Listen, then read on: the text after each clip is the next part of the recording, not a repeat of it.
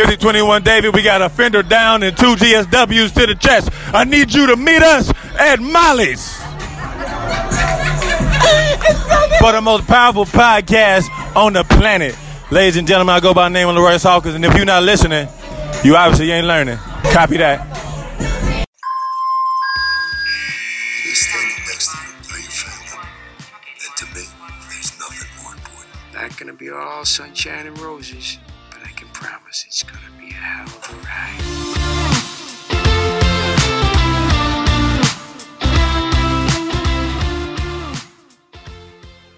Hey Shyhards, welcome to episode 151 of Meet Us at Molly's. Today we are doing our very first ship-centric episode, and this is definitely not the last. We are going to talk all about Upstead from start to where we left off, and it's going to be awesome. Yeah, I'm excited.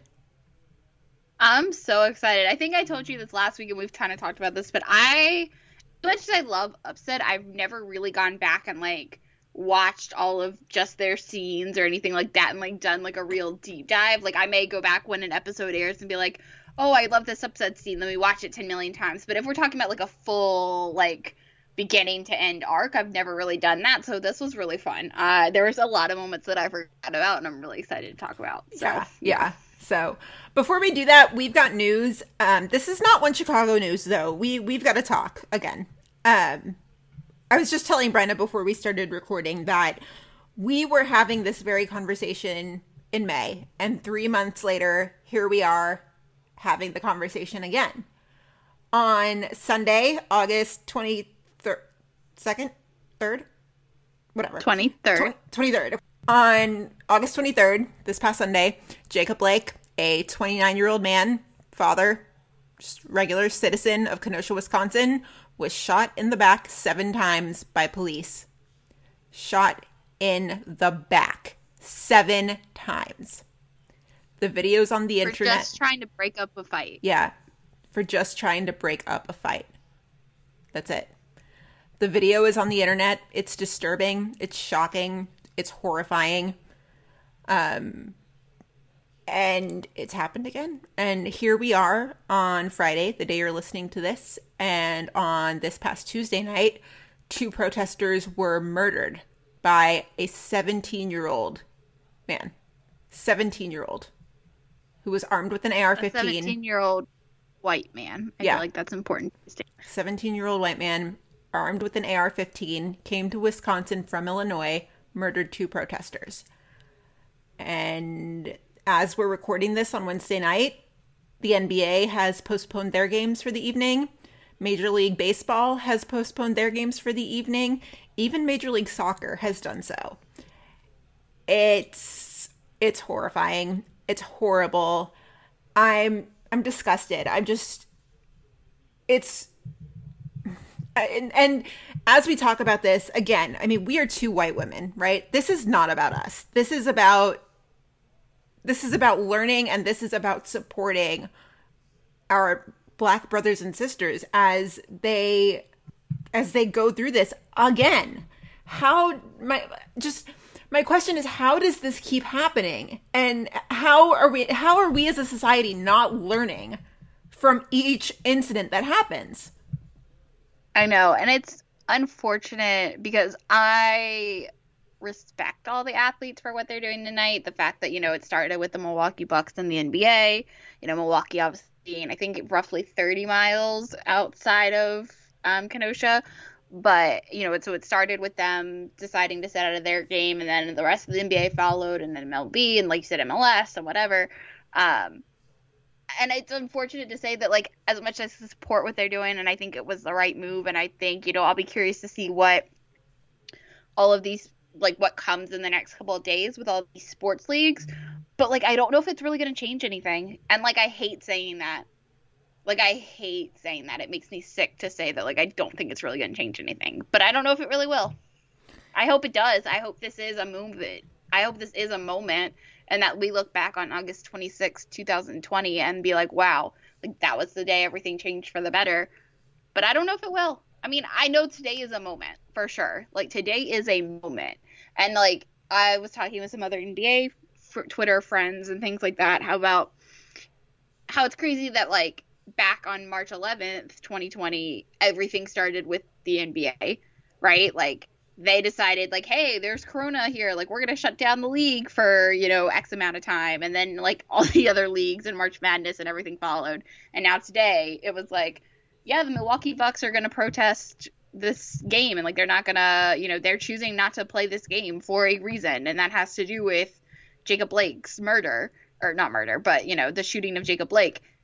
And, like, now the rest of the sports leagues are starting to follow. So it's just interesting to see that, like, the NBA is truly at the forefront of this, but I don't know if it's enough. I don't know when taking a stand became such a risky thing to do, but I'm glad to see it happening. For sure. And, like, I don't know if you saw this because, again, it might be in my circle because it has to do with my WNBA team, or I guess my former, but my WNBA team. But they walked into their game, or what was supposed to be their game. Then WNBA 2 decided to protest and not play tonight. But they walked in with each player spelling out a letter of Jacob Blake's name on the front of their shirt. And then they all had 7 holes in the back of their shirts with, like, a little red around it for the 7 times he was shot in the back. I saw like, a tweet. That was yeah. Such a powerful image. Like, I'm, like, so powerful. But even that, like, it comes from the WNBA, so people are going to dismiss it because WNBA isn't really a sports league and blah, blah, blah, and all the people that say all the shit about the WNBA all the time. Like, I don't think it's going to do anything. And that sucks because that was such a powerful moment of unity and, like, support and, like, just a message. And it bothers me that that's not going to do enough. And I don't know what the answer then is to, like, what is the thing that is going to change stuff in this country? Like, what is it going to take? I really wish I knew the answer. Right. It's so hard because, like, I want to say that today was the day and, like, I'm hopeful, but, like, I don't know. Yeah. Because I know this country and it sucks to say that, but I know this country. And I know, like, yeah. Go ahead. No, I was going to say, and we just did the mental health episode last week. Yeah, last week. And, we try to keep it positive and say, hey, keep going. You've got this. It's okay. You're not alone. But at the same time, when you look out the window, it is very easy to just look at things and just be like, it is hopeless. And yeah. This is one of those moments where you're just like, oh, my God, like right when you have hope and you think we're going in the right direction, we get kicked back. Well, and I think too, it's like this with a lot of issues. Like, it's easy to say this too when it comes to fandoms and things like that. But unfortunately, Twitter and social media is just such a minority of the bigger conversation and of America. And so I like to say, like, yeah, I follow all the right people on my Twitter timeline. Like, everyone's taking the same side. Like, I don't know anyone who's not for this and blah, blah, blah. But, like, that's not even 0.1% of America.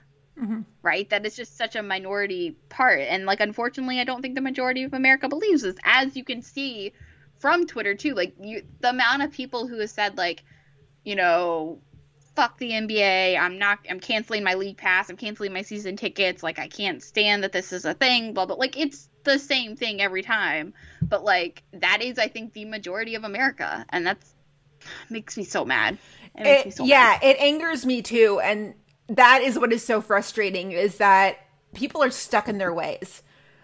And then, they're looking at it from that point saying, fuck the NBA, whatever. My specific soccer team, we had some issues with a game a couple weeks ago where all of our players knelt for the national anthem. Somebody booed. Somebody even threw a beer, which, like, don't even get me started on that. But one of our players spoke up after the game, and the next day he got death threats, he got hate tweets, and all our team did was issue a statement and essentially just say that everybody's entitled to their own opinion. What? Yeah. Yeah. Well, and it's unfortunate, too, like, on the Milwaukee Bucks, so obviously the team that started it, at least in terms of the NBA, there's a player who was literally a little over 2 years ago, the victim of police brutality. And, like, he's spoken out about it, obviously, countless of times. And, like, he was the one, when they came out and finally spoke to media, like, he was one of the 2 players that gave, like, a statement. And, like, literally, here's someone giving you their first-person account, someone who is in the NBA, have had a successful NBA career, you know, all these things. Here's someone who is literally saying, hey, you know, I was too, as a successful NBA player, the victim of police brutality, and that still does nothing for the majority of people. Mm-hmm. Like, it sickens me. It really, it sickens me. Yeah. Same. And there's so much more I want to say, and it's just hard to, like, pull them all together into cohesive thoughts. But right, especially, I mean, this is so fresh. Obviously, we're recording on Wednesday night, the night that all this is going down, or at least the sports-wise, the night this is all going down. But I think, too, Gene and I were talking about it before, as my microphone falls down. We were talking about this before the podcast, and, like, do we decide to record tonight? Like, what do we do? But I think even though we don't really have all our thoughts formulated, I think it was really important to both of us that we talk tonight and that we start our episode with this discussion, as raw and as unfiltered as it may be, because we do want to continue to try to be allies to this movement and do our part. And I think if we, as Two White Women, stayed silent and decided to take even just a week off, I think that would have not sent the message that we wanted to try to send, which is, we're here for you. We're, you know, we stand by you, and we're trying to do whatever we can to right this wrong. Right. We support you. Yeah. The parting thought I want to leave you guys with before we get into the episode is that Jacob Blake is 29 years old. 29 years old. I was 29 once. Brian is like, 29 is so far away. But yeah, he's 29 and he may never walk again. He is 29 years old and may never walk again. And he was not in a horrific accident. He wasn't drunk. He was doing nothing that was risky and would have run that risk of, you know, of paralysis. All this man did, the only thing this man did on that night was be in the presence of police. And for that reason, and that reason only, he may never walk again. And because he's black. Like, I think even beyond that, that is the bigger picture, right? Like, if that had been, you know, my brother, mm-hmm. Nothing would have happened. I truly believe that. Yeah. Like, if my white 24-year-old brother had been the person trying to break up that fight, I mean, I think he may have gotten arrested, you know, like, I can't say he wouldn't have gotten, you know, arrested or whatever, but he doesn't get shot in the back 7 times, unarmed. No way. In the back? What reason do you have to shoot somebody in the back? It makes me mad. It's horrible. But I mean, it's sickening. Yeah. I mean, again, if you're not really understanding why the sports leagues are taking the stand that they're taking, why we're devoting the first like 15 minutes or so of tonight's episode to this issue, it's because this man was simply around the police, and because of that, he got shot in the back and his spinal cord was severed. Right. And I think, too, I mean, we don't need to talk about this forever and ever, but, like, I mean, we could, and it's important, too. But I think, you know, it also is important to say that, like, if it wasn't iterated enough back in May and hasn't been iterated enough all summer, I think it's important to reiterate it right now that, like, this isn't a politics issue. This is a human rights issue. Mm-hmm. And I think, you know, it's important to remember that, like, regardless of where you stand in your politics, like, black people shouldn't be killed. I mean, anybody, but especially black people shouldn't be killed if they, you know, are innocent and have done nothing wrong. I don't know how else to say it in more plain terms, but Black Lives Matter. Yeah. Black Lives Matter. Black Lives Matter. Yeah. They fucking matter. They do. I mean, yeah. Yeah, I think we could end it there. Yeah, Black Lives Matter. It just does not compute to me how somebody can think that somebody else's life is worth less because of the color of their skin. Does not compute in my brain.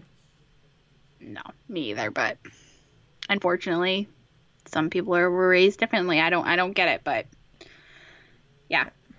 But yeah, Black Lives Matter. Remember that. Black Lives Matter. So, and if you want to continue this conversation, 100% let's do it. Email us, let's talk. This is how we learn, and this is how we evolve, so. And I think it's important for us to say, too, like, we obviously have said this all summer. We're going to continue the conversation. And I think we'll just go ahead and say it now. Next week, we're actually going to do another revisiting of an episode we've already covered. We're going to recover... I don't know what Chicago PD. I think it's 514 called Anthem. Yeah, it's season 5, whatever the Anthem episode is. It's somewhere in the teens, but that's the episode we're going to recover. And it was interesting. We were actually talking about this just last night, 2 days ago, whatever it was. And I was rewatching clips for prep for this, and I was like, we should really redo the Anthem episode. I think that'd be really interesting 3 years later. And Gene Merle was like, yeah, that's a great idea. And now I think it's more important than ever. Like, that's what we're doing next week. So if you have thoughts and you want to rewatch that episode, email them to us, DM them to us. You guys know the drill. Yeah. So let's do it. So, all right. It feels a little wrong to transition like this, but I mean, I know. Yeah. Yeah. Okay. So this is our first ship-centric episode. I don't know why it took us almost 3 years to do a ship-centric episode, but here we are. Yeah, I don't know why either. I think probably because this was a lot of work to prep for, and now we have an unlimited amount of time. We don't know when the shows are even coming back, so, like, let's just do it now. Why not? Yeah. So this was a listener idea as well, just to talk about Upstead, and like, okay, twist our arms, why don't you? Just make us talk about Upstead for like an hour or 2 hours. Jeez. Yeah. So what we've done is we've gone back through everything from Haley's first episode in 421 to where we are now. And we opened it up to voice memos this week, and you guys came through. Oh my God. Yeah, we're going to have some fun. So let's start with like maybe not a general question. Okay, it's no secret that I was going to ask, like, what's your favorite thing about Upstead? But I think we need to go even further back than that. In earlier episodes of the podcast, you will 110% hear us say that we were not aboard the Upstead ship. You will hear that. Yeah. I think one of my favorite things is that, like, now that we're doing this one and we're doing this one first, is that you can literally hear the arc of us evolve into Upstead trash.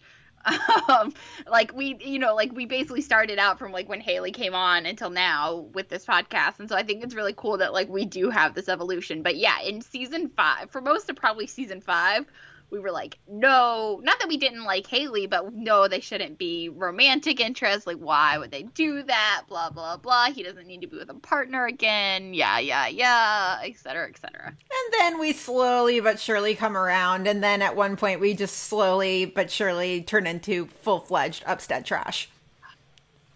But there's also an evolution. We can talk about this kind of as we go, but I think there is a very clear something as I was doing. Because I found, like, a bunch of playlists on YouTube where it's just, like, literally every single, like, Upstead moment. Even, like, not the, like, it'd be, like, them talking to, like, perps or whatever. Like, literally every single, like, Upstead moment. So I was watching some of those, or at least the ones that weren't copyrighted. But I was watching them, like, in order. And, like, you could definitely just see, like, the evolution of their friendship and the way that they, once they got more comfortable with each other, like, the way that they talk to each other and were there for each other. Like, it just, you can see it a lot more clearly in hindsight, something we didn't see as we were taking it week by week, season by season. Yeah. Or it took us a lot longer to get to, at least you and I, I think. I think I can pinpoint what episode I turned and was like, all right, I'm on board. Do you think you can? No, I don't know. And, like, that's the thing. I'm trying to remember if it was Ghosts or if it was, like, after that. I want to say it was season 6, but I don't remember. Okay. So what we did was we literally took this scene by scene. We're going to start from the beginning. We are going to go all the way through to 720. And we've got voice memos interspersed. We've got tweets. You guys came through big time. And yeah, this is going to be a lot of fun. So, I mean, we have to start with Haley's first episode, which was season 4, episode 21. I didn't get the title, but you know what episode it was. So, it's fine. Yeah, it's fine. I figure I should probably pull up the outline now, but Yeah. I love it. Love it. I mean, because really, we could just ramble about Upstead for hours with, like, no plan at all, and then we'd be here for, like, 5 hours, and you guys would be like, seriously, stop it.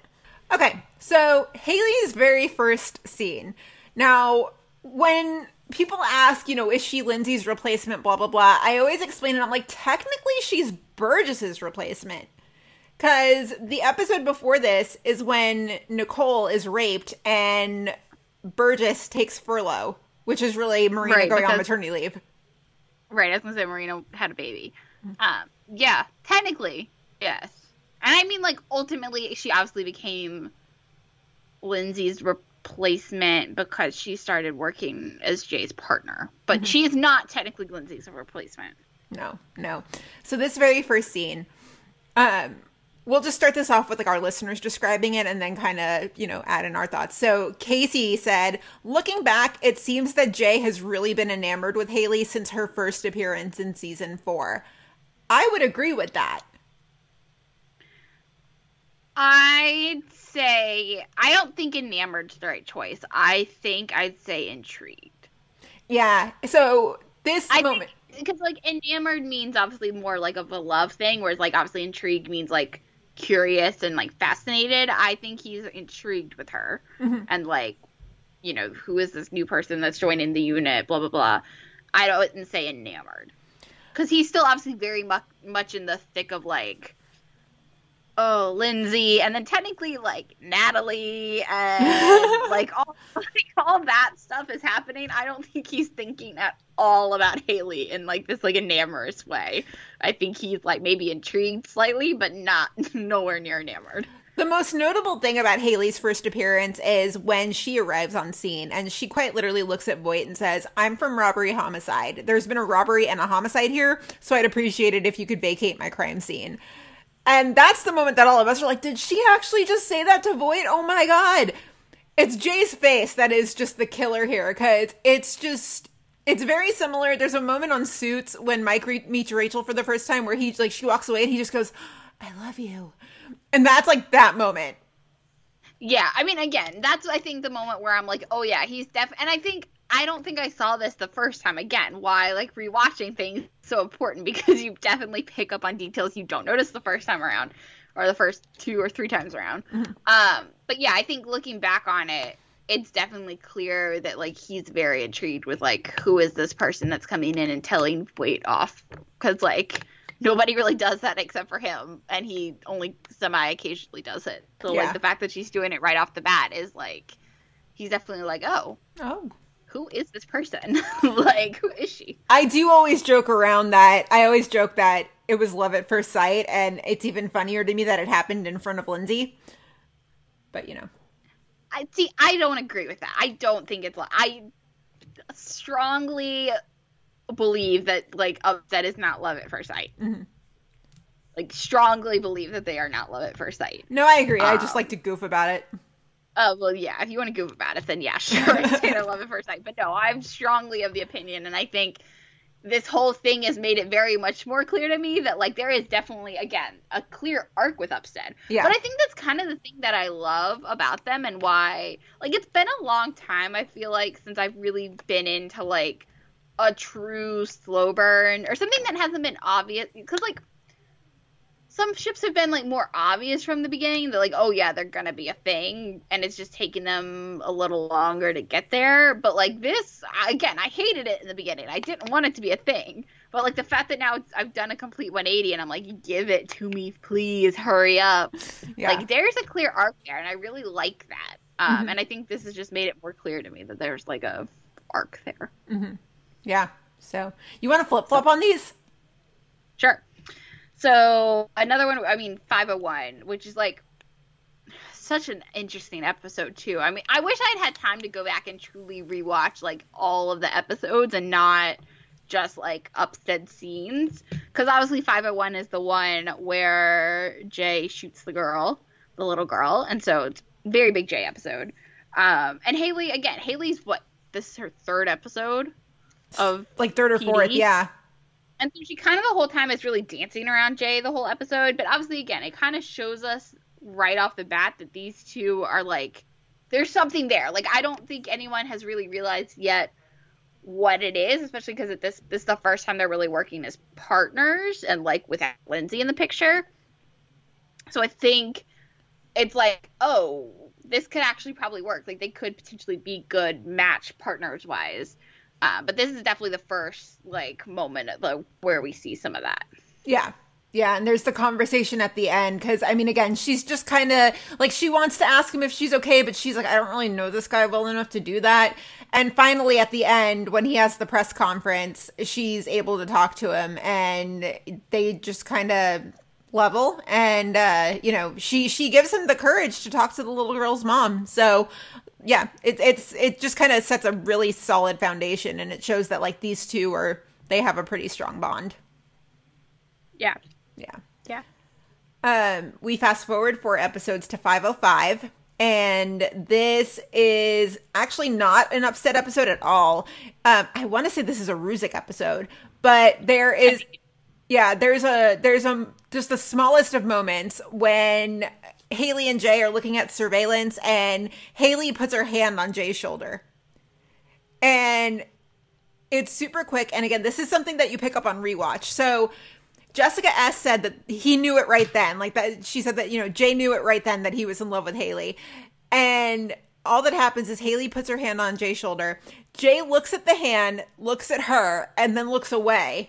And then Haley looks at the hand, realizes what she did, and she just takes her hand off. I vehemently disagree with Jessica S. that, like, that was the moment he knew he was in love with her. I think he realized...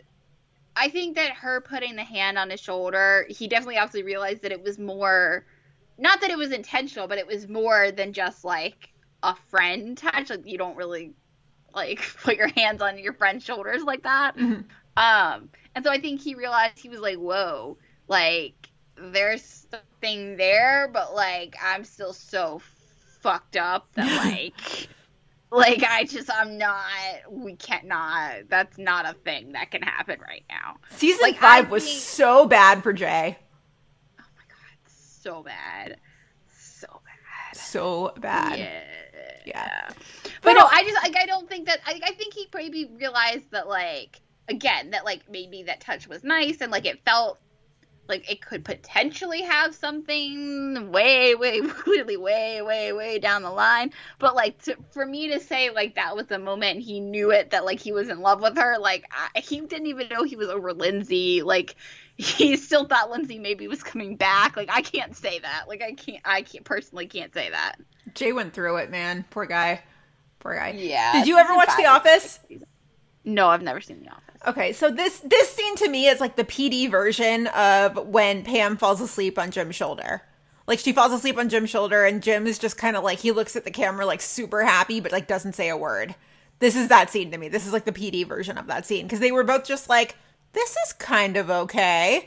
And then they were both just like, act cool, act normal. Yeah, and obviously we get much more intense versions of that in season 6 and 7, but yeah, I don't think this is, again, I think maybe he realized there was, like, that felt nice, and, like, oh wait, that's not Lindsay doing that, that's Haley putting her shoulder on my, like, you know, but I don't say he thought he was in love with her from that moment. I personally can't say that. Also, 5 is an Atwater episode. It's when Atwater's trying to make the decision about whether to move Jordan and Vanessa to, like, outside Chicago. Ugh, heartbreaker. I know. Yeah. So. Next one up. Bryna, go ahead. So this is kind of one of the first moments I thought about when we were making a list of, like, upset moments we want to talk about. So 507 is the first part of the Jay Camilla mess, terrible storyline. Yeah, the mess, that whole shit. And so basically at the end of the episode, because obviously that, you know, the fact that that whole episode is Jay going undercover to stop, like, this ex-military kidnapping crew from killing this child or whatever. So obviously it brings up a lot of Jay's PTSD, being around, like, ex-military people again. And so once he sees the guy, Camilla's brother, dead in this warehouse floor, it obviously, again, triggers a lot of his PTSD. And then all of a sudden he hears Haley calling out to him, and he turns, and it's kind of blurry for a second, and he pulls the gun on her, or pulls the gun and points it at her. And then she's finally able to get through to him. But I think for me, and then he ultimately snaps out of it. But I think for me, the reason that I love this scene, when it comes specifically to Upstead, is that I think it's not even the fact that, like, she pulled him out of it or whatever. I think for me, it really is significant because it's the first time she saw Jay for who he is and, like, how affected he is by his PTSD and, like, how that makes him the cop that he is and all these other things. And, I mean, we kind of saw it with Lindsay, but nowhere near to this extent. And the fact that, like, somebody saw it that wasn't just the audience, I thought was just so important. And I think really set the foundation for not only their partnership, but their friendship and obviously, hopefully, their romantic relationship when we get there. So I just think this scene is really, really important. Yeah, and I mean, I could theorize about this episode for hours. I mean, there's just so much here, but I think it's the first time that we as an audience see how affected he is by his PTSD. But the other distinction that I want to make here is that what they really show us in this episode, the PTSD here is only from 501. It's not from his time in the military. We're just kind of supposed to infer that it's like some of it is his time in the military. The bulk of it is really from 501. No, I think it's both. I think because, like, obviously later on when he talks about, well, maybe, I think it's a little bit of both. I think maybe a majority of it is from 501. I think definitely part of it is the fact that he's, like, with this ex-military crew, and obviously Camilla's brother is military and all that stuff. And then I think, too, obviously later on we see that, like, they try to infer, too, like, they don't really talk about, like, when Jay gets, like, when we get to the therapy stuff in a second, that, like, he really is using the therapy to talk about some of the stuff he dealt with in Afghanistan. So, I don't know. I think it's a combination. But, yeah. It's... Yeah. And so, I really wish we had... I wish they had revisited the fact that he pulled a gun on his partner. That's not something you just brush under the rug and, like, move on. I wish we really knew more about what the freak happened to Jay over in Afghanistan. Like, I'm sorry, it, like, made me mad all over again. So the fact that, like, we got, like, a mention of it in, like, 3 or 4 episodes in season 5, and then we've literally never talked about it again, and, like, Jay's all fine, supposedly therapy worked, and, like, he doesn't have PTSD anymore, and, like, we still have no idea what happened over him in Afghanistan, and it just kills me. This whole thing made me mad all over again. This episode to me is basically it's basically Jay being vulnerable to Haley even though he didn't want to be. It's almost, and like I said, it's super important. Like, nobody has seen that. Like, Lindsay kind of, I think, maybe saw, like, glimpses here and there and, like, understood, like, little tiny bits and pieces of it. Yeah. But that's why I think this is super important, and, like, why maybe this, like, I don't think this is the moment I started shipping them, you know, in the moment, but, like, looking back on it, like, this is a huge moment. Because, like I said, it's the first time she really saw Jay for who he is. Yeah. And, like, this is him. Like, this is as vulnerable as you can be. Like, I pulled my gut on my partner, and, like, here I am messed up. You know, I have PTSD. I'm suffering. And I don't want to admit it, but, like, here I am. Yeah. And she, you know, she got to that, and she's willing to help him, and all these other things that we're getting ready to talk about. Like, yeah. Yeah, she really did just get right on board and was like, all right, that's part of you. Let's go. Let's deal with it. Which brings us to our next episode, which is 510, Rabbit Hole. This episode will forever frustrate me to death. But this whole episode really is one big Upstead moment. Because this is like the peak of the Camilla stuff. Jay is spiraling big time.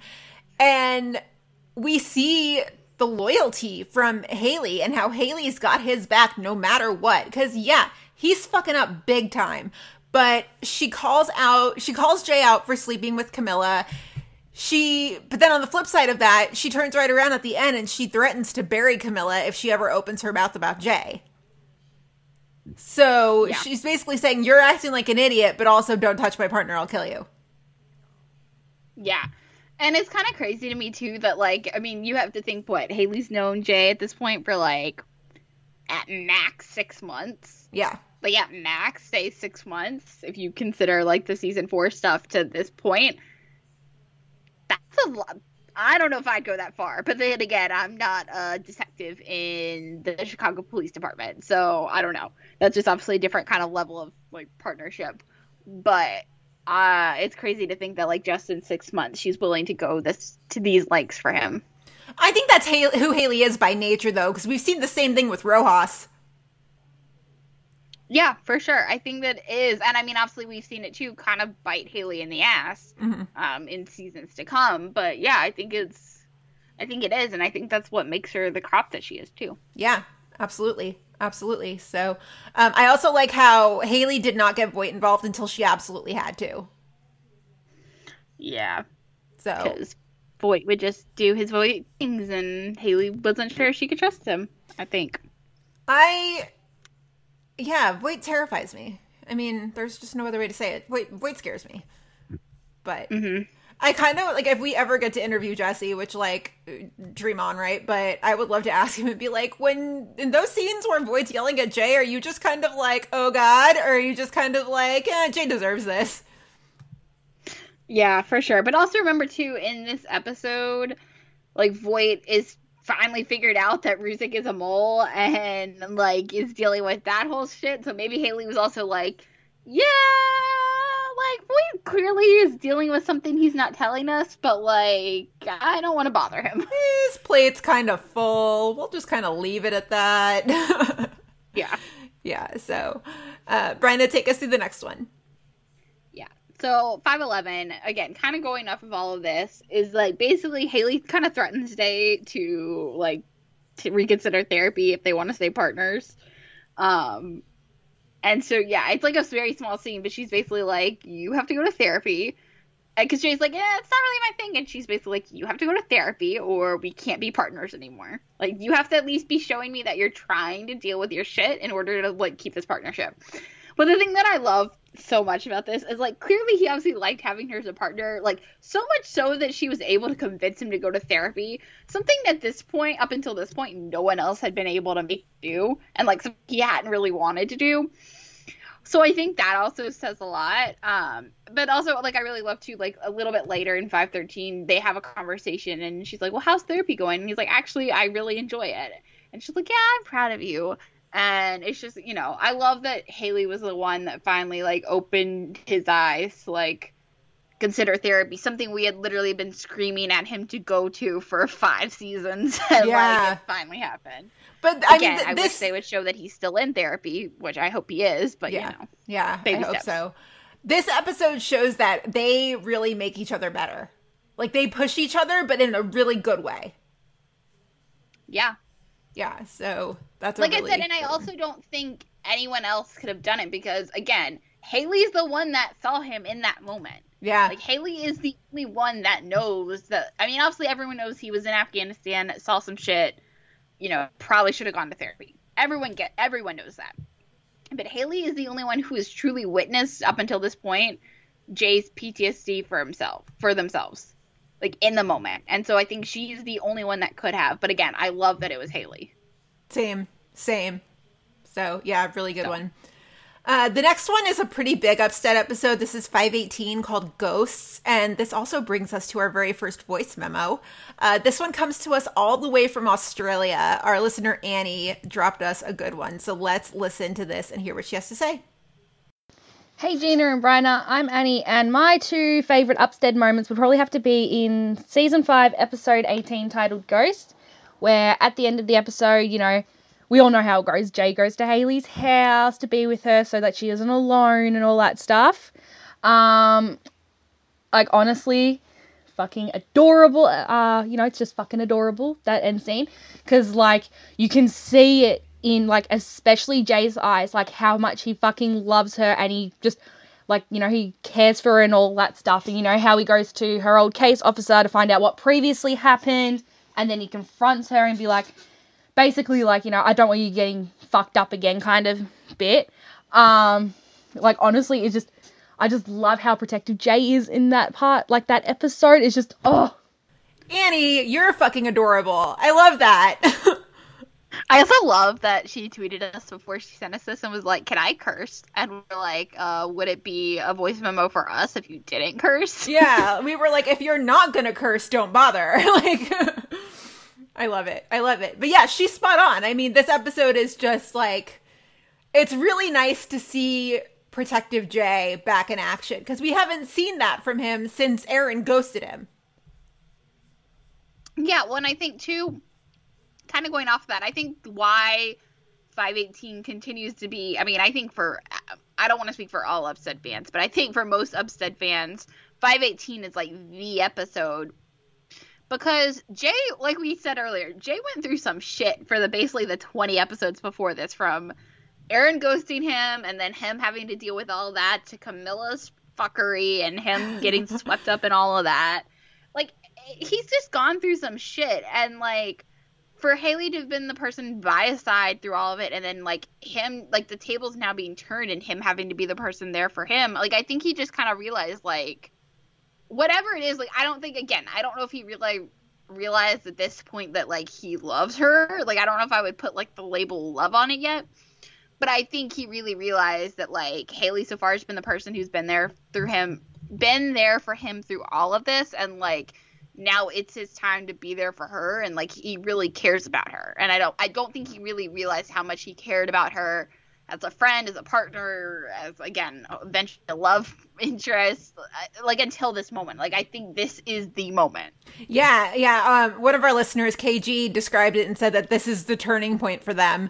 Yeah. KG said, I feel like that episode really brought them together, not only as partners, but as friends. So, yeah, I don't know if we're at the love point yet. I think we're still solidifying that friendship. Yeah, I agree. But I think this is like, I think this is, like KG said, I think this is the turning point, clearly. Yeah, and so it was really nice in this episode to see Jay return the favor, and I feel like we don't usually see this. It's always Haley having Jay's back. We never see Jay having Haley's back. That's not to say that he wouldn't. He 100% would. We just don't see it. Well, and I think, too, even early on, again, as much as I love Linstead, and I don't want to feel like I'm shitting on Linstead by, like, declaring my love for Upstead and how different it was, but I think, too, that was something that Jay was always the person being there for Aaron. Mm-hmm. And so, like, it was kind of nice, too, to see the reverse for a while, but then to go back to that Jay, protective Jay we always loved. And, like, you know. Yeah. The reason we fell in love with Jay as a character in the first place. Yeah. Yeah. So, it's a good one. The next one is the season finale of season 5. This is still... breaks my heart. It breaks my heart every time. So, this is the episode, of course, when Al is murdered and the team has to basically find out who did it. There is the tiniest of Upstead scenes in this episode, but it's still an Upstead moment. So, when Voight comes in and he basically tells everybody, like, no, Al didn't make it, it's completely silent. You know, we see how everyone reacts. Jay leaves the room. Kevin leaves the room. Burgess cries. Ruzek consoles her. And when it comes back from commercial, you see Jay come back in, and there is just a super, super tiny moment where you just see Jay squeeze Haley's shoulder. And this, to me, I mean, if you think about this, Haley probably was not as close to Al as everyone else was, right? She's only known him for about a year, maybe, if that. Yeah, give or take, yeah. I imagine that, like, she was probably hanging back to give everyone else their space. And that little shoulder squeeze was part of, it was kind of almost Jay saying, like, hey, you're part of this family too. Like, it's okay if you're hurting too. Yeah, agree. Yeah. So I don't know. I like that moment. It's tiny, but it also shows, like, again, got your back. Yeah. So for sure. Yeah. Yep. So go ahead. So now we're into season 6, y'all, and 602, man, it's like, it's really just the last, like, 5 minutes of 602 that are just, like, a ringer for your emotions. Oh, no, that whole crossover was a ringer for my emotions. I mean, but, like, when it comes to Upstead, let's be real, like, when it comes to Upstead, it's really, like, the last, like, 5 minutes. Yeah. So basically, this is the last part of the 3-way crossover from that year, which basically is the big high-rise fire that ultimately kills Papa Halstead. So in this part of the episode, again, PD ended this crossover. So this is the very end of the crossover. Jay's going through this whole thing where he's lost his father and he's basically kind of told to stay off the case. But of course, Jay being Jay is like, yeah, no, I can't do that. So ultimately, the whole thing ends up with Jay not doing what he's told and staying off the case, and he gets shot for it. So of course, Haley runs over and is freaking out and calls an ambulance, and Jay's fine. Because, of course, he's Jay, and every time he gets shot on this show, he somehow miraculously survives. Why do you say that like it's a bad thing? I don't, but it's just, like, miraculous. I didn't say that was a bad thing. It's just miraculous. He was wearing a vest. It's not miraculous, but he was also shot through the side. Jay, he kills me. Yeah, anyway. So basically, this whole time, like, he and Haley then have, like, a conversation or whatever, and then she opens up to Adam, of all people, because, again, this is also the start of Upsec, which, like, I literally texted Gina last night, and I was, like, as I was, like, prepping for this episode, and I basically said to her, I was like, yeah, that was not something we needed to be reminded of, like, they were bad. Thank you for coming to my TED Talk. Yeah. Anyway. She's, like, opening up to Adam, and she was, like, crying about how, like, she thought Jay was dead. Like, she thought he was dead. And this is really a moment, too, where, like, Haley clearly is the first one to start to realize her feelings, and that, like, there is something there between the two of them that is more than just a partnership and more than just a friendship. And I think this is the moment. I think this is the moment where she starts to see, like, oh, shit. Maybe, I don't know what it is, but there is something more there. Yeah. This is her, oh my god, I think I like you moment. Yeah. Oh my god, I think I like you. Yeah. This is that moment for her. Clip of that here. Yeah, absolutely. Clip of that here. Yeah, we'll find that. Oh my god, I think I like you. Oh my god, I think I like you. Yeah, and this is definitely when she realizes her feelings, because I think the minute the tears start is when she's just like, oh shit, like, I'm feeling, this is bad. But also, how oblivious is Adam that he takes that as, like, you're so upset about your partner almost dying, let's go get drinks and then fuck. I don't know. Again, heat of the moment, one of those heat of the moment things, but it wasn't because it lasted way too damn long. Reaction to the stress of the day? Dawsey style? Yeah. Just, oh, so bad. Yeah, but then it lasted way too long. Way too long. That should have been... Not an Upsec podcast. No, but literally that should have ended the minute Adam opened his eyes in 6:03. Yeah, that's what I'm saying. Like, it should have been like, that was fun. Okay, bye. Yeah. Yep. Yeah. I also want to note in this episode that Jay was so horrible to Haley through this whole thing. And Haley she knew he was hurting. She didn't take it personally. She knew he was grieving, and she just stuck by him. I mean, yeah. I think, too, like, again, I don't know, but, like, I have to imagine that, like, being in, you know, like, a partnership like this where you're just literally around each other for 24 hours a day, like, sometimes 7 days a week, depending on the case and whatever. Like, I have a feeling that, like, you have to be open to the fact that, like, it's not always going to be pretty, and, like, you can't take some of it personally, especially in a moment like that. Like, it's clearly not Jay being mad at her. It's just Jay dealing with his feelings of grief. But, like, so I have to imagine you have to be okay with it, but still, it takes a lot to not try to take that personally. Yeah, for sure. And also, like, because she is. And plus, the more we learn about Haley, that, you know, she grew up with an abusive father and everything, the more this episode just kind of hurts. Like, I feel for Haley in this episode because, I mean, I don't know, the fact that, like, we learn later on she had an abusive father, it's just that, like, this is, you know, basically Jay speaking to her the way he is, it's just something that she's totally used to and she's totally numb to, and that just kind of makes me sad for her. Yeah, me too. But yeah, it's a moment. Again, I think if you could make, like, if you were to make, like, top 5 Upstead moments up to this point, like, it's 518 is, like, an entire episode, and it's 602 so far. That freaking crossover. These crossovers are at a point now where they just fry my nerves. Like, yeah. And, like, at the same time, too, that one feels like it was forever ago, but it was just season 6, and it just, it's crazy. So crazy. So the next one is another pretty big Upstead scene. This is the "It's Our Thing" moment. It's our thing.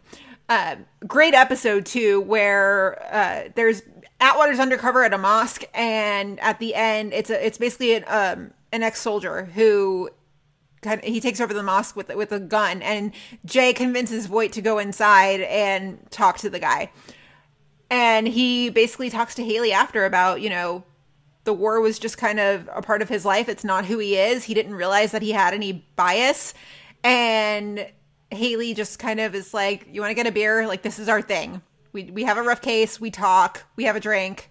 Then the next day we're okay and we're able to go do our jobs again. And this, to me, illustrates their love language. Like, their love language is not necessarily physical and, like, the kissing, whatever, like, sexual nature. Obviously, it hasn't gotten to that point yet. But this is their love language, is not even having each other's backs, but it's being the other person's other half.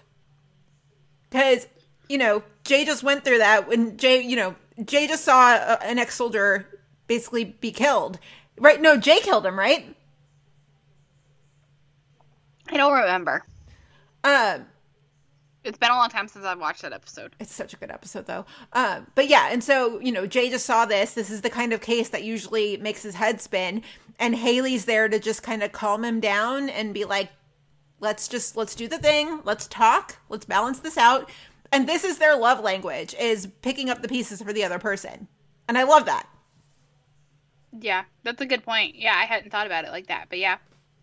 I love it. And to me, like, even when they get to that point of getting together, I feel like this version, like this love language of being the person's other half and picking up their pieces and stuff, I feel like that's still going to be more impactful, more meaningful than the physical sense of the relationship.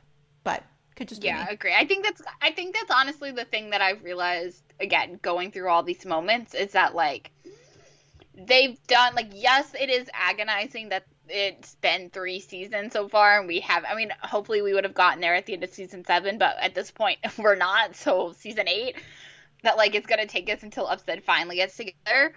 But I think I really enjoyed it because you have seen them build something that, regardless of the physical connection, like, the emotional friendship connection is there, and like, it's beautiful. It's a great thing to see. Yeah, their foundation is rock solid. It's gorgeous. Well, it's something I feel like they've never really done on this show. Like, yes, as much as we all love Burzek, and we are right there with you guys on the Burzek train, but Burzek is nowhere near like this in terms of, like, the emotional friendship stuff. Like, it's not there.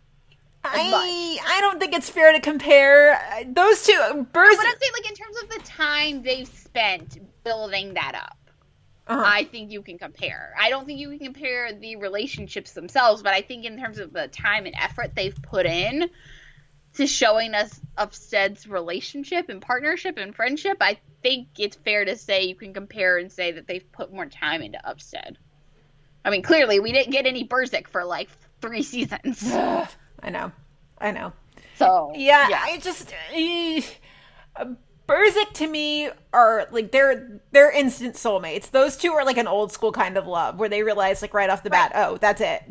Upstead are kind of different. I think it's 2 very different relationships, but I think you can say, like, let's put it this way, we haven't seen as much of the Burzek stuff. Let's put it that way. Yeah. Seen as much of it as we have seen the time they've put into the Upstead stuff. And again, even with Linstead, as much as I loved Linstead, like, we never got as much of the Linstead stuff as we've gotten with Upstead either. Yeah. Yep. I agree. So. I agree. Yeah. Anyway, so the next one is from episode 12 of season 6, and this isn't one that we necessarily picked, but this is one a listener wanted to make sure we talked about, and I think it's an interesting one. So basically, this comes from KG, and she describes it as, like, they were sitting in a bar after a long case, and Adam calls Haley's phone, and she ignores it because she's sitting with Jay, and Jay's like, well, is that Adam? And she was just like, yeah. And KG says it's, like, almost like she didn't want to leave and didn't really want her to leave either. Yeah. Yep. Was this the "we're good and we're always gonna be good" episode? I don't remember. Again, I wish I'd had time to watch like all of these episodes. I watched like one or two and then watched like all the moments instead. There's a lot that's unspoken between them in season 6, and this is definitely one of those moments, because the way he's like, is that Adam, is like, oh, damn. Yeah, and also too, it comes after the awkward like run-in at Haley's house where they're all just, like Haley and Jay are there like talking and debriefing about emotional stuff, and then Adam comes over, but like and almost tries to like kiss her in front of Jay, and Haley has to pull. It's like it comes after that. So I think too, just like the Adam part is like a weird thing when it comes to Jay and Haley, and they don't really talk about it. It's just like, yeah, because like Haley shouldn't have been with Adam. She should have been with Jay. It's like a whole thing. This is also how oblivious could you be, Adam Ruzek part 2? Because, yeah, like, when Jay's already there, he's just like, oh, it's your partner. Don't worry, it's cool. Like, you're not picking up on all of this sexual tension in the room? My God. Well, and the thing is, too, is, like, regardless of whether they decided, like, Haley and Jay know they're in love with each other or whatever they wanted to label it at this point, there is clearly something there. Like, again, whether they recognize it or want to label it, it's something there. And Adam's not dumb, and so for him to not realize that is just, oh, really? Adam's not dumb, but he is dumb in other senses. But it's like, yeah, he's dumb when it comes to women. You think that's a fair assessment? Yeah. Or naive, maybe, not dumb. Maybe both. He was engaged 3 times. Maybe that's fair. Ruzek's a dumbass, but he's our dumbass.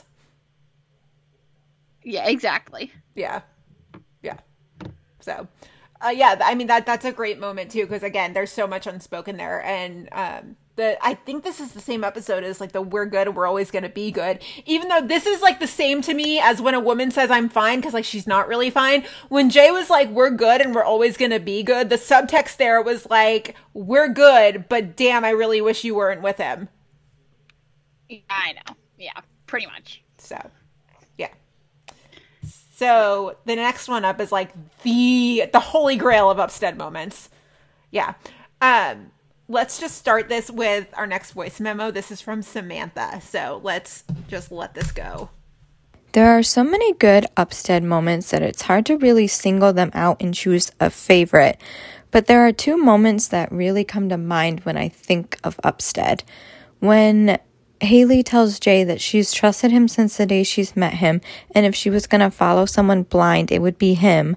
And then the episode when they were worried that intelligence was going to be broken up because of Kelton, and Jay tells Haley that he's going where she goes. I just think that those 2 moments in particular really speak to the unique bond and partnership that those 2 have formed and how much those 2 really trust each other. Yeah, Samantha's spot on here. Spot on. This moment is like art. It's just so perfect. I'm like struggling to form words right now of like how perfect this moment is. I think the thing that keeps coming back to my mind too is like, this is the kind of quote I feel like you would hear people say after like multiple years of friendship, you know, like you just don't hear this from someone who's known each other. I mean, at this point, probably for like a year and a half. Mm-hmm. Like, you don't really hear that from that kind of people. And I get, obviously, like, being partners in, you know, when your life's on the line every day. It's a very different kind of relationship. But still, like, you just don't hear that coming out of anyone's mouths. It's so good. It's oh my God. Good. Is this their, like, pick me, choose me, love me moment? Is this like that for them? I mean, at this moment, yes. I think it's hard to say, will it always be, because we don't know what's coming. But yeah, I think so. This is part of the 2-part crossover with Chicago Fire with Cruz when he goes undercover and the firefighter named Suggs. And so Rachel sent us a DM and said, even earlier in this episode, when they stand in the hallway with Antonio, taking a break from questioning Aiden, when Haley backs him to Antonio, his reactions are just so genuinely surprised. And Rachel said that she loves that he realizes her level of trust in him in this episode. And I think that's it, too. When she says, I'd follow you blind, his face is just like, wow, I didn't realize that she has that much faith in me. Yeah, I think the thing that, again, another thing that I love about Upstead is, like, they're constantly surprising each other with, like, how much they actually care about each other. And it's like somebody will say something and then they're like, oh, I didn't realize that. And then another person will say something like, oh, I didn't realize that. Like, I just love that. And, like, I can't wait for when somebody finally says, I love you, or, like, I can't, whatever it ends up being. It may not be I love you right away, but you know what I mean? And, like, I can't wait for that moment to actually happen and, like, to see whoever doesn't say it's face. Yeah. It's going to be great. It is going to be great. I hope they have a moment, like, seasons from now where they're like, remember before we were together and we were just, like, so afraid to tell each other how we felt? Like, haha, that's so funny. We're so silly. Yeah. Yeah, that's funny. So funny. But yeah, I mean, that scene is just, it's perfect. And I love when Jay finally finds Aiden and he's trying to talk to him and Haley comes up behind Aiden with the gun and Jay just shakes his head and Haley's just like, done. Cool. Got it. Yeah. That's them. Again, they can read each other. Yeah, they just read each other like that. It's, yeah. Yeah. Yeah. It's impressive. It's beautiful. It's just chef's kiss. Mwah. Mwah. Mwah. I mean, I feel like we should like camp out on this moment more. This is like the upset scene. I will say, one of the things that I loved is I think it was after we came back from Chicago the last time, and you posted a picture of us with this caption. Yes. And, like, it meant so much because I loved it so much. Like, it's one of the things that honestly I think about when I think about this quote is, like, the fact that you posted that picture of us with that. It's, I'd follow you blind, Bryna. No, me too. I'd follow you blind, Gina. Yay. Take us through the next one, please.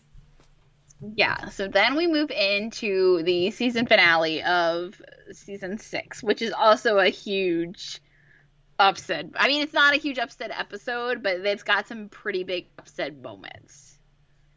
And the first one we're going to talk about is the shooting in the surveillance van, and we have another voice memo. This one comes to us from Allison. Hey, Gina and Bryna. My favorite Upstead moment happened in season 6, episode 22, otherwise known as the season finale. In the episode, they were after a gangbanger that had a connection to Kelton, and they were at a stakeout trying to get an ID on the suspect when a round of shots was fired at a surveillance van that Haley and Jay were in. Jay immediately threw himself over Haley to protect her from the shots. While this moment lasts for only a couple of seconds, it speaks volumes to the feelings that Jay has for his partner. This was also one of the first moments that I really saw the chemistry between them and was really excited to see where it would go in the season to come. Yeah, I mean, there's a lot of Upstead in this episode that is just... It's a lot of Upstead. But yeah, this moment in particular, when I'm really in my Upstead feels and I just need some good, like, quick Upstead angst, I will definitely look at these GIFs from this scene. Yeah, it's such a good one. Yeah. I don't really have anything else. I'm just like, yeah. Yeah, I was just about to say, I agree with literally everything Allison just said. She said it perfectly. That's so a great moment. Yeah.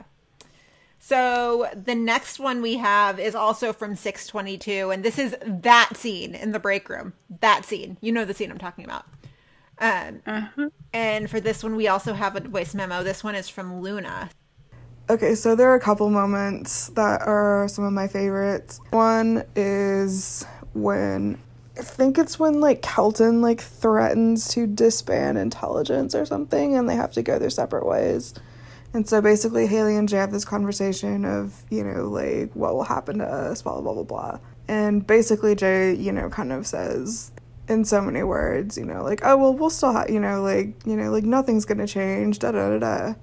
And Haley's just like, well, we've only known each other for so long. Like, and she says, like, you'll forget about me just fine. And, like, she kind of looks like she's about to cry. And, like, the look on Jay's face is so... like, it's so priceless. Like, oh my god. He can't even put it into words. And then I think he manages to say, like, it'll be all right or something. But, like, it's amazing. But yeah, it's pretty obvious they are both in like with each other. And can they please make out already? Oh my god. So yeah, that is my piece. They are in like with each other. Well, and also, like, this is the moment where Ichigo just, like, make out already. Just put your faces closer together and make the fuck out already. Oh, yeah. This scene is, like, you've got Jay and Haley standing in front of you, but also, like, the feelings are, like, right there. Like, both of their feelings are just, like, right there, and they're both just kind of like, do we say something? No, don't make it awkward. What do we do? Oh, my God. Like, both of them, their feelings are quite clear, but neither one says anything. This is a true masterclass in sexual tension. A true masterclass in sexual tension. But actually, though. Yeah, it's ridiculous, but also amazing. Honestly, this may be, like... There's really not even much to this scene, like, dialogue-wise or anything, but this is an iconic Upstead moment. It's just amazing. Yeah, and we got an email from Lou, and Lou said they always look like they're so close to saying what's needed. And then in parentheses, she said 622 screamed it, the scene in the break room. He literally looked so close to saying he loved her. That thing you read in books that says the words died on his, her, their lips, that was Jay in that moment. Oh, 100%. Yeah, like... You both know it. Just say it. Just say it. And I think that's what made it so frustrating is by this point, like, we both had realized that, like, they were clearly, like, going there and, like, had some great moments or whatever. And so then you just want them to say it, and they don't. And then we literally have to deal with 20 more episodes after this of them not saying it to each other. It's so damn frustrating. Yeah. It's like Haley's always giving him these little signs, and, like, he's picking up on them, but he doesn't take them. Oh my god, it's so frustrating. I know. So, God, Upstead, man. So, we move on into season 7, and the first part of season 7, the first maybe, like, what? I guess the first half, really. We don't see a lot of Upstead, because Rojas has just come in. Upstead and Rojas are paired together. We're kind of grasping at straws. There's really not a lot of Upstead going on. Until this storyline starts in, 705? The Marcus West stuff? Yeah, I think it's 5. No, 6. It's 5. It's 6. I'm looking it up right now. It's 6. And this just, especially given what's going on in the world right now, the Marcus West story just bothers me so much. Ooh. Yeah. So it all culminates in 709 because Jay has been taking care of Marcus's widow and their son. And, Haley knows. Haley's called him out on it, but lo and behold, Jay gets kidnapped. And just, this is another episode that just gave me horrible anxiety. Like, just horrible anxiety. Nope, not fun. This was the night as well. Brian had a basketball game this night, so I was left to all 3 mid-season finales by myself. And when I tell you that this was not a fun night, this was not a fun night. It was very stressful. I forgot about that. It was very, very stressful. And then I spent the next, 3 weeks randomly texting Brian and being like, but Jay's gonna live, right? Like, he has to. It was awful. It was not. Bless the fact that we got a screener for the mid-season premiere. It was stressful. It was very stressful and very trying on my nerves, and you weren't there, and it was really hard. So, just let it all out, Gina. Okay, I will. Oh, yeah. So in 709, Jay gets kidnapped, and obviously everything is surrounding finding him. And, the fact that he got kidnapped again, can we just stop that, please? I'm not over it. I'm not over it. Just, can we bubble wrap Jay and just put him, somewhere safe? Just protect him at all costs. Yeah, just protect him at all costs. Can we have an episode where Haley just, takes him to, Build-A-Bear or something, and they have a nice, quiet, happy episode, and, nothing can go wrong? I would love to see you present that idea to Rick Ide. Love to see you present that idea. Somebody does need to write that one shot, though, and I guess it needs to be me, doesn't it? I feel like it has to be you because you're the only one who used to work at Build-A-Bear and can accurately describe what it's like. Oh, but it's so true. Oh, God. It has to be you. I know. And why did my brain say Build-A-Bear immediately? Because of course it did. I don't know. You could have said anything else, but you said fucking Build-A-Bear. It's because that place is in my DNA, okay? I worked there 20 years ago, and that place is still, like, ingrained in me. I'm not proud of it. How long did you work there? 4 years? 5 years. Oh, Lord. Lord. 14 to 19, and yes, you were allowed to work at 14 years old. Yep. Yeah, so I feel like it has to be you. Damn it. I have to think up other ways around this, because, like, there's no plot if Jay goes to Build-A-Bear. It's literally... We will discuss this offline. There is a plot there. It's literally just Jay standing there being like, Haley, what are we doing here? No, there is a plot. There is a plot there. I will tell you after we get off the call because I don't want copyright on my ideas, but we will talk about this. Oh my god. Oh boy. Okay, we have veered off course. Okay, so only because 709 was stressful, okay? But there's the scene in the break room when Haley cries to Adam because she's just like, we've got to do something. And like, finally Adam grew up a little bit and finally realized like, okay, the two of us just love who we love and it's not each other. That's okay. But she was still comfortable talking to him about it and just said like, we have to find him. And Adam was like, yeah, we will. So there's that scene. And the moment when Atwater gives her a boost to crawl through the window into the building because, hello, she literally follows him blind. Yeah, she had no idea what the fuck she was getting into. She took the song. But she was like, Jay's in there and I have to go. Yeah. Or not the song. She takes that scene and like makes good on it and she literally follows him blind. Like, if that doesn't just like kill you in your feelings, I don't know what else would. I know. This episode is also the one that just like Tamara and Christine, our friends at the shipping room, they did an episode a while back talking about song lyrics and how it relates to certain ships. And I submitted mine for Upstead because I feel like that song Graveyard by Halsey, like that is the Upstead song for me. That describes them to a T. And this episode especially. Yeah. I just have a lot of feelings. She literally followed him blind. Like, just take a second and, like, maybe cry about that if you need to, but she literally followed him blind. Just, yeah. Yeah. And then that moment when she sees him and she's just like, Jay, are you okay? And, like, you can tell how relieved she is. And, like, he's relieved, too, but also, like, you know, he's got to go check on Angela. And then Angela frickin' shoots him. Fucking Angela, man. Fucking Angela. It's a very stressful 2 episodes here. Just very stressful. Very stressful. So then we go into 7:10. Bryna, take it away. Yeah. Oh, 7:10. My God, my feelings. Mm-hmm. Okay. So basically, 7:10 is the culmination of, it's the mid-season premiere. So basically we see that, you know, Jay's okay. He's been shot, but he's going to be okay. He survives. He's in the hospital, whatever.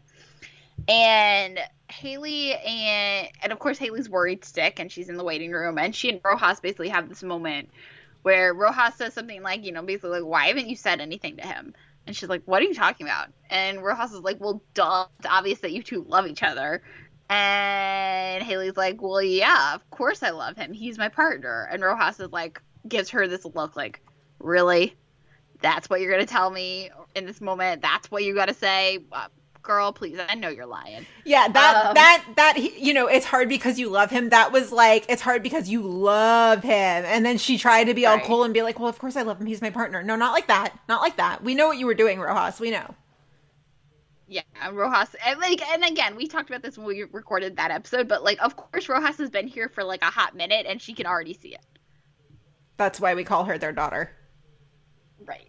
There's like reason that is why the internet fandom calls her their daughter.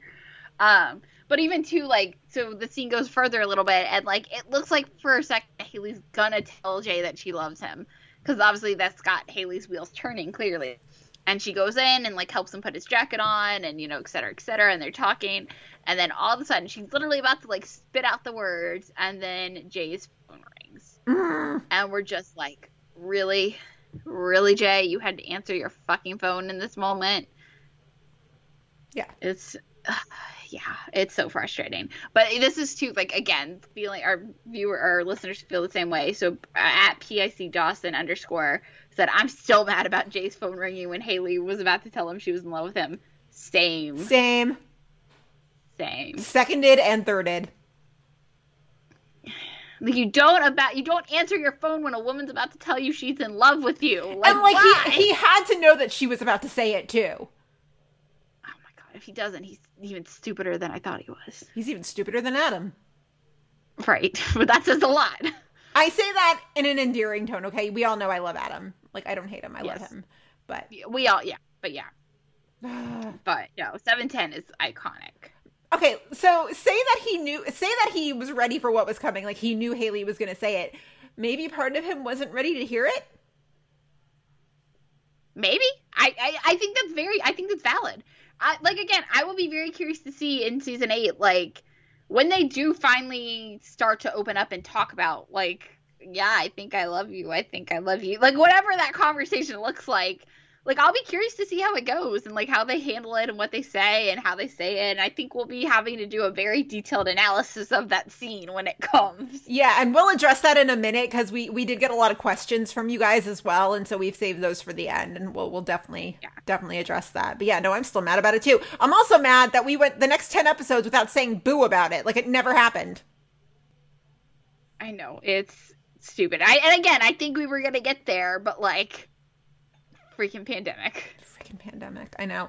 And then if I remember correctly, Marina said in an interview that 721 was supposed to have a big Upstead moment. Yeah, even though Haley was still over on FBI, she was still in New York. But yeah, we'll forever wonder what the hell it is. I don't know. Yeah. So, blah. So moving on, again, you know, Jay comes back, everything's fine. He and Upstead are good. There's also the episode when we open up on like Jay's doctor appointment or something, and Haley's like, "Yeah, I asked for it to put us back together. Like, we're good together." Yeah, we know. Yeah, that was good. Moving into 716. This is sorry. Moving into 716. This is a smaller Upstead moment. This one is not a big deal to me, but it's a big deal to a lot of people, and I see why. I mean, it's freaking adorable. And so for that, we've got part 2 of Samantha's voice memo.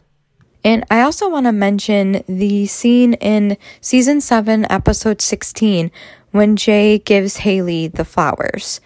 Because he could have said anything to keep his cover when he was asked who he was getting flowers for. He could have said his mom, his sister, his friend, his partner, his whatever. But the fact that he said his girlfriend and then gave the flowers to Haley, my Upstead heart, that scene was just so incredible. And if that didn't make you ship Upstead, I don't know what will. And don't get me wrong, I loved Linstead. Linstead was really, really good. But I also really, really love Upstead. So, what did you think of this moment? I liked it. Like, I think it is, like, you know, like, you take a second back and you're like, oh, he said girlfriend. Oh, he actually gave Haley the flowers. He didn't just, like, throw them in a trash can. Like, that's cute. But, yeah, like, do I think this goes down as, like, a top 5 Upstead scene of all time? No, but I do like this. It is cute.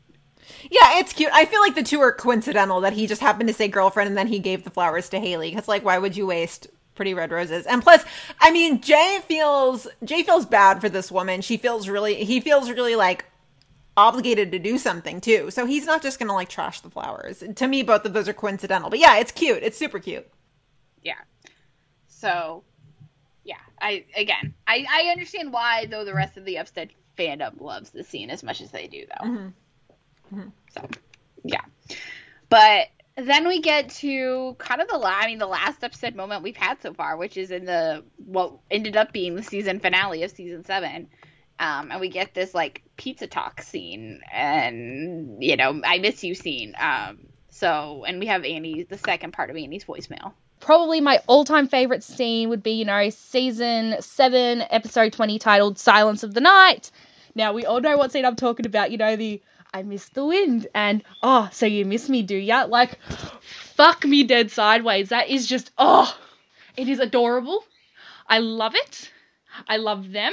And especially like how Jay's like, you know, he's like, you are coming back. Like, he's just worried that he's going to lose his partner. And she's like, you know, she's going to be back and all that. She's not leaving him permanently like Erin did. But like, oh, they are so cute, so adorable. They need to fucking get together by the end of season 8. Like, I swear to God, if they are not together by the end of season 8, I will fly like 20 hours to go to Chicago and slap, you know, the writer's room. I will slap everyone in the writer's room if Jay and Haley aren't together by the end of season 8. Okay, so fuck me dead sideways is like my new favorite expression. I know, I just want to say it all the time. So fuck me dead sideways.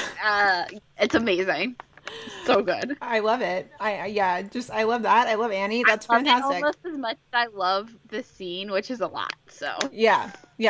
And this is just so quick and cute. Of like, you know, I miss the wind and you.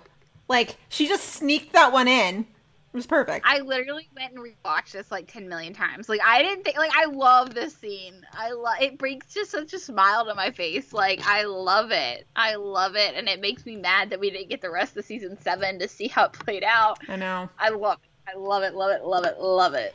Do you think, it's headcanon time a little bit. So, do you think when Haley told Jay about, like, hey, Voight's sending me to New York, do you think Jay said anything to Hank? Maybe. And like a what are you doing scene, and then Jay or Hank was probably just like, if you want to stay in my unit, you will act like this never happened. Probably. Something along those lines. Man. I wonder, like, I can imagine that happening, but I can also imagine, like, the phone call after it's like Haley's leaving Hank's office and she calls Jay and Jay's just like, this is bullshit. Like, oh my God. I can see that too. Bullshit, I mean, yeah. Yeah. He can't do this. And then Haley's like, nobody can. He just did. Yeah. I could see all of that. Yeah. Also, if someone's not written that fan fiction, like filling in the white pages, please do. And like send it to us because I need that in my life. Oh, which reminds me, in Luna's voice memo, she said that she's been reading Upstead fanfic. Share with the class, ma'am. Share with the class. Yeah. So, I mean, the last part of season 7, I feel like we definitely got gypped of what could have been like a nice rounded out like arc of her in New York, him missing her, them, you know, maybe taking the next step. Yeah, whatever. But I mean, I will forever want to see Haley in New York more than just the one episode we got. I want to see her, like, she and Jay reunite. We're never going to get to see that. I mean, yeah, I don't think we will, but who knows? Who knows? Yeah. Yeah. So, we probably missed some Upstead scenes. I'm sure we did. There's a lot, but, you know, we did our best here, but there's just, I mean, their arc is so perfect. Like, it's really good. Really, really good. So I know my moment when I think Haley realizes her feelings for Jay. When do you think Jay realizes his feelings for Haley? Sometime towards the end of season 6. Okay. Like somewhere after between I'd Follow You Blind and like the scene in the break room. Like, or maybe one of those scenes, like somewhere in that thing. I think he knows it all of season 7 though. Yeah, I think so too. I think Haley's moment is 602 when she's like, I thought he was dead. Yep. I think that's her moment. I think his moment is I'd Follow You Blind. Yeah, I think somewhere maybe Follow You Blind or a little bit after, but yeah, somewhere in that frame for sure. Yeah. Beautiful. Just perfect. So, we did have a lot of other questions and comments, etc., and things from you guys were really active, and like that's exactly what we wanted. So thank you guys for participating and helping us with this episode because it's a lot more fun that way. We got a voice memo all the way from Germany. This one comes to us from Carla. So let's give this one a listen.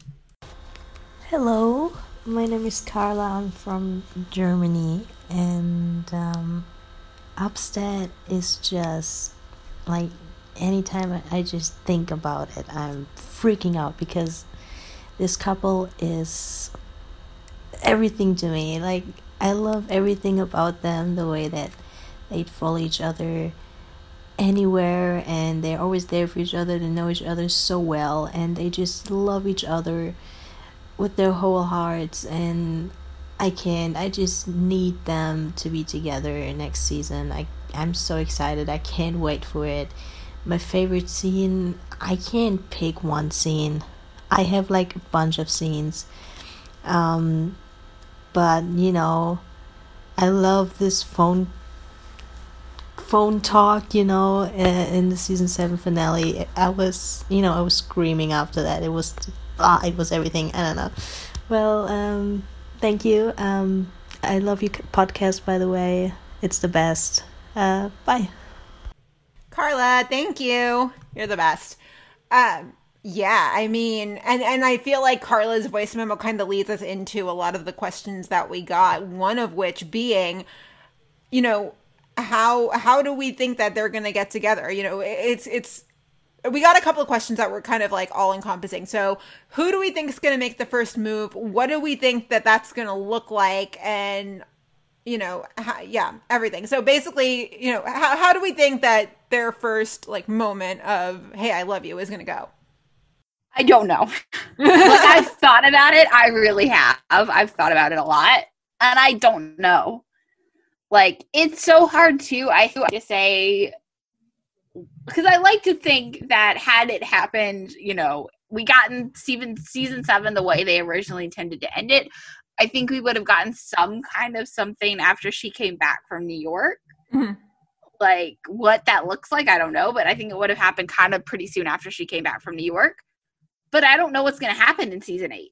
And, like, are we getting it in the first, like, 2 or 3 episodes of season 8? Or are we getting it in the mid-season finale? Are we getting it in the season 8 finale? Like, I don't know. Are we even going to have a mid-season finale? Is it going to be a shortened season or a full season? Probably not. Yeah. Right. Like, are we getting 13 episodes or are we getting 22 episodes? I think so much of what that scene looks like falls on getting the answers to those questions. Yeah.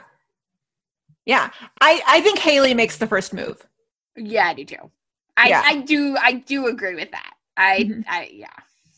Yeah. So yeah, I think Haley makes the first move. At Upstead PD 21st said, I really hope they show the reunion between them when Haley gets back to Chicago and Jay picks her up from the airport, and after a case they go get Bartoli's. I hope for Jay's sake they fly into O'Hare, not Midway. Yeah, as I sip my wine. I wonder if Jay always flies out of O'Hare now. Yeah, probably. Oh, that's funny. Upstead PD 21st also said, what episode did you all start liking them as more than partners? I think 602 was it for me. Yeah. Looking back, I want to say it was 518, but I have to believe in the moment it was not 518. I want to say it was sometime in season 6. But I'd have to go back and like honestly listen to the podcast to figure out what specific moment. Yeah. So KG asked, do you think they'll have to keep it a secret to keep being partners? And if they do keep it a secret, who do you think will be the first to figure out they're more than friends? The second part of that question, I'm fairly confident in saying Rojas. Yeah. If not Rojas, then Burgess. It's definitely one of the girls for sure. Mm-hmm. Yeah, I could see that. But I could also see it being Kevin and being like, you guys are acting weird. Oh my God, you're screwing or something like that.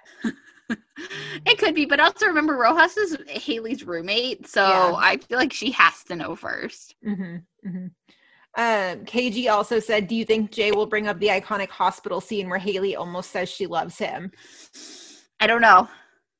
Guys don't really have good memories like that. I was going to say, I feel like to him, he probably didn't really even think about it. Like, he doesn't really register to him. Mm-hmm. Like, maybe she would mention it, be like, I almost told you I loved you in the hospital. And he'd be like, wait, what? Like, yeah. I can imagine that kind of scene. But yeah, I don't think he brings it up. Mm-hmm. Mm-hmm. Yeah. So another question from KG. In the Instagram live on Wolf Entertainment's Instagram with Marina and our friend Emily Loncaretta, Marina said something was supposed to happen with Haley and Jay in 7/21, but it got cut due to COVID. What do you think that was? I mean, I like to think it probably has something to do with like her coming back from New York, but I don't know what. It had to have been a Skype conversation, whatever it was. Right. Or like at the end of the episode, she says like, hey, I'm coming back. Or, you know, like it had to have been something along the lines of like her coming back. Yeah. Yeah, I could see that. Do you think Rick Ide will do them like Stellar Ide's relationship? Put them together, break them up, and then have them get back together? I hope not. I hope not, but yes. Yeah. I hope not, but yes. Yeah. Yeah. And unless they truly decide to go like we're kind of gonna play this cool for a while and like not really be together, but like we like each other and we know we like each other kind of thing, then like maybe not. But like even then, depends. Like they're gonna break up at some point before they get back together for real. Like because every television show does it. That is quite literally what every single ship in the One Chicago universe has done, except for Maggie and Ben and Plouch. That's quite literally what any ship ever has done. Yeah. Yeah. Where they're on, they're off, then they're back on again. Unless you're April and Ethan, in which case you're on, off, on, kind of off. It's like off, on. We're engaged, and I kissed Crockett. Never mind, we're done. Yeah. So I hope not, but yes. Yeah, I'll go with that. So Gabby says, I love how well the relationship's been built from partners to friends to a very deep understanding. Jay has grown so much in the last few years, and Haley always has his back, and the subtle flirting is too sweet. Yes to all of that. Yeah, I was going to say, I also really love the subtle flirting. Like, it's really nice that it's not, yeah. Yeah. Yeah, I hope they would keep that playfulness when they get together. But they really can't when they get together, because when they get together, that's when they're going to be like, oh, like we both have feelings. We recognize that we both have feelings. Let's do something. The subtle flirting now is like, you know, subtext. Ooh, I caught that subtext. Do I say anything? But I'll be curious to see what a legit One Chicago relationship looks like under Rick Ide, because we haven't seen it, right? So it's easy to say that like it could be somewhat sexy a la Lindstedt or even Burzek in the beginning, but like we don't know what a One Chicago relationship looks like under Rick Ide, so I don't know. Yeah, that's true. Like how sexy will it actually be? I don't know. Like I don't like, and I'm not saying this as like a way to compare the two, but I truly believe I don't think it would be as sexy as Lindstedt. Like I just think the show has changed too much for it to be as sexy as Lindstedt. Well, but also Upstead's not Lindstedt, right? Like Upton is completely different from Haley. Or Haley. But so Upton like how much? Yeah. But like how much do we see of like? If they decide like, oh yeah, they're gonna make out, like, do we just see them make out, or are we gonna see them make out until like ended up in bed together? Like, we've only kind of really seen Upsec, and that was like a shit show. Oh yeah, yeah. So like, I don't know. I'll be curious to see what even just like a relationship written in the Rick Ide era of Chicago PD looks like. Yeah, fair point. Fair point. So. The last two messages we got they're interesting, right? I think these both make really good points. So Abby Elizabeth said, as much as I would love them to get together, I've liked watching a positive male-female friendship on TV, showing that two people don't have to date to understand each other. This is such a good point. Yeah, for sure. I mean, it's really high. Go ahead. Well, I feel like healthy male-female relationships, like strictly platonic, they're such a rarity on television. I can name like two other ships that I've seen do that. I mean, you've got Lucas and Haley on One Tree Hill. You've got Meredith and Alex on Grey's. But it's such a rarity to see a strictly platonic male-female friendship. Yeah, for sure. And I think that's kind of, you know, it goes back to like how we felt about Upstead in the very beginning, right? Like that's what we felt like. We were like, especially just because he came off of dating and wanting to be engaged to his last partner. We're like, why does he have to get involved with a partner? Why can't they just be friends? Like they seem like they'd be great friends. So why can't they just stay friends? Yeah. But I don't know. Like I think it's just something about, to me personally, and I respect that that's Abby's take. Like, I respect that. I think that's a very valid take to me. Yeah. And it took me a long time to come around to the idea that I like them as more than friends, but I do. Mm-hmm. Just like, again, not trying to derail the conversation, but like, you know, I respect the fact that like some people see that as the same way as like Brett and Casey. Yeah. And, you know, if that's how they feel, then that's how they feel. Just because I don't feel that way doesn't mean someone can't interpret it completely different. I think especially because right now it's not canon. Right. Like, and once it becomes canon, it is a whole different ballgame. Like, you can't ignore it. It is literally something that happened on television. But, like, right now, it hasn't happened on television yet. Mm-hmm. So, like, you can interpret it as however you want to. Right. So the last message we got is from Emily, and Emily kind of echoed what Abby said. Emily said, I think they make great partners at work like Benson and Stabler. I just don't see a love connection between them. I think they definitely care for each other, but honestly, I think it would be way too intense for Haley to date her partner, but I could totally get behind them being another Benson and Stabler combo. Once again, 110% valid. This is a great point. I don't really understand the Benson Stabler combo because I don't watch SVU, but I do agree with the point being made that, like, again, people can just be partners and just be friends. It doesn't have to be romantic. Right. Like, I do understand that because that was me for the first season and a half that Haley was on the show. Mm-hmm. Like, I get that. I respect that. But, yeah. Yeah. So, oh man. Any other notes, thoughts, feelings, comments, anything about Upstead? I'm just really excited to see where they go in season 8. Yes. Like, how long does it actually take for us to get, like, I don't know. I'm pretty sure however long it takes, we're all going to think it's too long, even if it's like the end of 801. At the beginning of 801, we're going to be like, why aren't they making out yet? Yeah, I know. Same.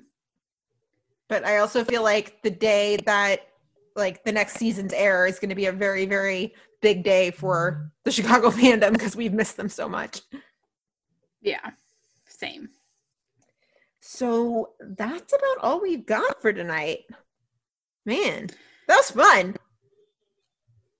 That was really, I can't wait to do this for another show. Yeah. Yeah. So, as usual, you guys know where to find us. It's Facebook, Twitter, Instagram, Tumblr. It's Meet Us at Molly's on everything. That's our handle for everything. Email us anytime about anything. Seriously, guys, anything. It does not have to be just One Chicago. It can be other shows. It can be life. It can be what's happening in the world right now. Our inbox is open, and we mean that. So, meet us at mollys@gmail.com. If you like the show, which we really hope you do, because you've made it to the end of this like hour and 45-minute episode, however long it is, if you can please take a moment to leave us a rating and review on iTunes, we would so greatly appreciate that. It does help other Chi-Hards find the show. Follow us individually on Twitter. I am at Gina Watches TV. Bryna? I am at BrynaK13. As Bryna stated before, next week we are going to cover Chicago PD Season 5, Episode 14, entitled Anthem. We're revisiting another episode that we've covered before. Feel it's really important right now, so really needs to be addressed.